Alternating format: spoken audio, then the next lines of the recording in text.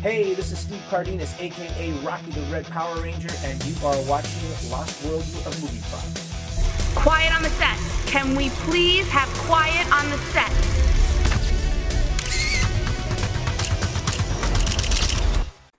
Hello, my name's Ben Robbins and welcome to Lost World of Movie Props. I'm here today with a real Power Ranger, Steve Cardenas. Hey, how you doing? Pretty good. How are you? I'm very good, thank you. So let's jump right into it. I want to talk about the Red Ranger's wardrobe. How was it to wear the Red Ranger's wardrobe? How did it feel? And what was it like to move in? Oh, you mean like the suit or like the regular clothes we wore? The morphing suit. Oh, okay. Well, we had a few different ones. We had the ninja costume, which was actually very comfortable, very easy to move around and very lightweight. They had the spandex, which also was very flexible and moved around and whatnot, but it wasn't very breathable. It was really hot. And not only did we have to wear the spandex, but underneath it we had to wear another layer of spandex, because otherwise you would see everybody's business, Awesome. So they had to like cover those bits up. So an extra layer of spandex. So it got really hot, especially in the summer in California. Yeah. We'd have to film some of those fight scenes out there, and it was pretty brutal. And then there was the movie suit, which was essentially like, all made of rubber. So it was about 20, maybe like with 20 pounds, which is, I don't know, like 10 kilos or something like that. It was like 10 kilos. So imagine just putting 10 kilos on you extra, like a weighted jacket, and then try to jump and flip and kick and everything.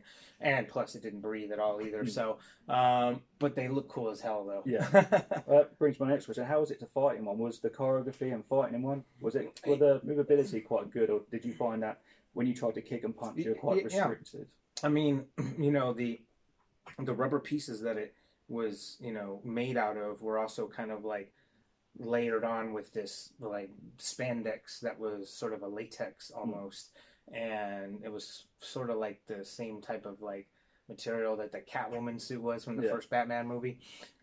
So it was not easy to move around, and it did not have a lot of give. So it was that one was probably, even though it looked the coolest and it's still my favorite suit, it was not the one that was very easy to move around in. Yeah. So another part of your wardrobe was the helmets. The helmets are they're classic. Yeah. So obviously, when you watch the films and the shows, can you actually see out of them very well? Yeah, it's like looking through sunglasses. Oh, really? Oh, excellent. Yeah. So the visor gives you really good visibility because it's close to the face, so you get the whole view. But what takes getting used to is, turning and twisting with that on your head, But a lot of times, fortunately for us, we didn't have to wear them very much. There would be stunt guys that would be wearing, when the helmets were on and the fight scenes were going with that, a lot of times it was the stunt team or the choreographed fight team. Yeah. And they would do that for a couple reasons. One, just they can't take too many chances with us getting hurt. Yeah. Because if we get hurt, and it shuts production down, which can cost hundreds of thousands of dollars per day. You know what I mean? So, so they would have the stunt guys do it, because if one of them get hurt, they just throw another person in the suit and keep going. But that's what they're paid for. And the other side of that, though, is that we could be filming something else at the same time. So they always had two units filming simultaneously. We'd be filming something in plain clothes while the fight team would be filming the other stuff. And they would get the episodes and the movie cranked out faster that way. Another very classic part about Power Rangers, and you don't see it a lot nowadays, as CGI's taken over, is pyrotechnics. Did you get to work around a lot of pyrotechnics at all? Yeah, I mean, we did do some of it, but, none of it was ever very close to us. Yeah. Whenever there was the pyrotechnics that exploded on the chest, that was, again, the stunt guys doing that. If there was any pyrotechnics that, exploded behind us, it was shot from really far away, but it's made to look like it's really close. But everything about fight scenes and choreography and explosions and everything are all about camera angles. Yeah. So most of it is actually relatively safe. Yeah, awesome. So another part, obviously, with the pyros is being inside a Megazord, because we see you inside a Megazord on set, and you're getting thrown about. Like, how much fun was that, just to jump on each other? That wasn't us. That was all Japanese footage. That was all the Japanese footage. Yeah.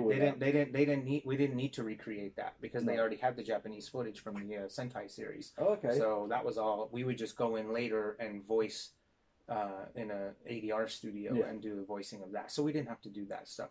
You know, any of the monster scenes or the Zord scenes were all Japanese footage, so we never had to recreate that.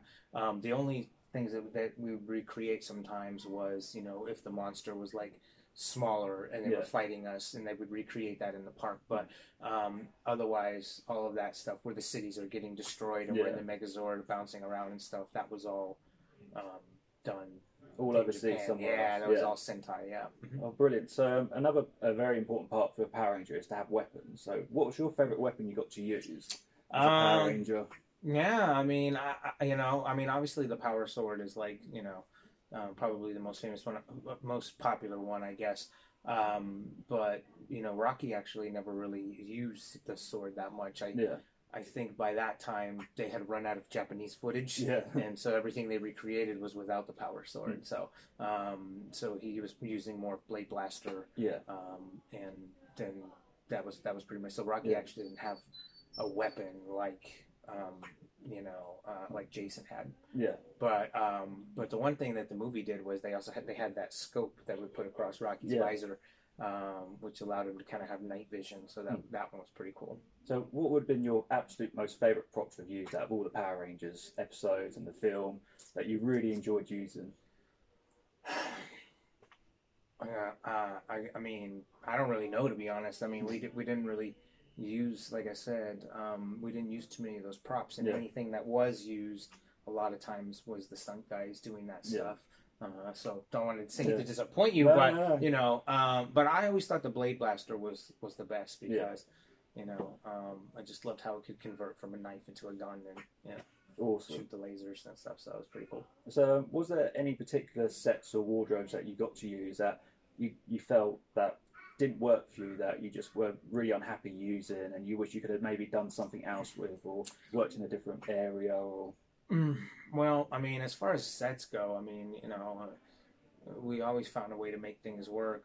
There wasn't really, you know, any sets that weren't conducive to whatever we needed to do for the most part. But sometimes the wardrobe stuff was hard. Like, for example, in the movie, they had. And this is my fault because I chose my wardrobe. Like, if they give us like an array of when we were like, you know, deciding, what would you like to wear? Here's some choices for you. And I picked like these Doc Marten boots with like these baggy shorts and like a big plaid shirt, right? But I didn't think it through that, you know what, I'm gonna have to be doing a lot of flips and kicks in these combat boots, and it is not, and they were really heavy, so. Yeah, after hours of like doing fight scenes, you know, sometimes then it would be like, you know, my knees and my legs were like super exhausted because of all the flips and kicking and stuff with those heavy shoes. Whereas all the other guys were smart; they put on trainers or they had these little karate shoes, you know. So perfect. Smart fellows, and I don't know what I was thinking. So yeah, some wardrobes were more difficult than others, especially when it comes to like the suits, and then of course, you know, some of our wardrobe choices. But I mean, you're fully trained in martial arts. So how was the transition from fighting in a martial arts class to actually fighting on a scene and using the choreography? How did you mesh that together? Was it an easy transfer, or was it? Well, for me, it was because the style of martial art that I did. You know, we always did a lot of tournament competitions, and these competitions, you know, not only would we do like regular fighting competitions, like for points, like you would see in the Karate Kid or whatever, but they had another division called the Forms Division or Kata Division. And essentially there would be 3 judges sitting at a table, and they would watch you do these choreographed fight scenes, you know, and a lot of times it would be 2-man. So I was already very trained in how to do like fight choreography and all that stuff like that, because I had been training it my whole life coming up, because we would always use these to do competitions. So much like a dance routine, they would show these like back and forth scenarios of how you can, you know, display your self-defense techniques, and then the judges would judge you on it, and based on how well you did, that would be determine whether or not you get a certain point score, and then the one with the highest point score, you know, would be the winner. So so I had a lot of experience doing fight choreography stuff. So all of that was very second nature to me. Oh, excellent. Yeah, and as a matter of fact, they let me do a lot of my own fight choreography on set, like from day one. Yeah. Because I already had so much experience doing it. That's easy. Excellent. Yeah, so I was very happy about that. The fight scene days were my favorite days to work. The rest of the times, when you had to do real acting, that was what was hard for me. So, what are you up to nowadays? Obviously, what have you got? Any projects you're working on? What are you doing nowadays? Well, I mean, anything that I'm working on now, I certainly can't talk about. Yeah. But I do little things here from time to time. I did a movie about a year and a half ago. It's on Amazon now, called Beast of the Water. It's kind of like Predator. I play like in a corporate military umbrella corporation type military guy who's chasing this creature through the forest. We filmed that in Nashville a couple of years ago, and that's on Amazon now. Let's see, little voiceover things here and there from time to time. And, now I live here in the UK, and so when I'm not working, I tour around doing events sort of like this, where I go to comic book shops or Comic-Cons when they're open. Obviously, with COVID right now, all the Comic-Cons are shut down, so what we've done is we've done these types of events where we'll do a controlled setting, where we limit the amount of people that can come in and meet and greet. But at least fans still get a chance to get out and meet some of us and whatnot. So it's amazing what you guys are doing here today, Gobsmack. Yeah, thanks, man. Yeah. But obviously, it's just a really quick interview today because we've got people queuing up already. No, I understand, no problem. I just want to say thank you so much for your time, and I really appreciate it. Cheers, man. Thanks. We'll do the Corona bump. And would you be able to give a quick down the lens and it's morphing time? Okay, yeah. It's morphing time. Excellent. Thank you so much. That's brilliant. All right. Cool. I'll keep the roll.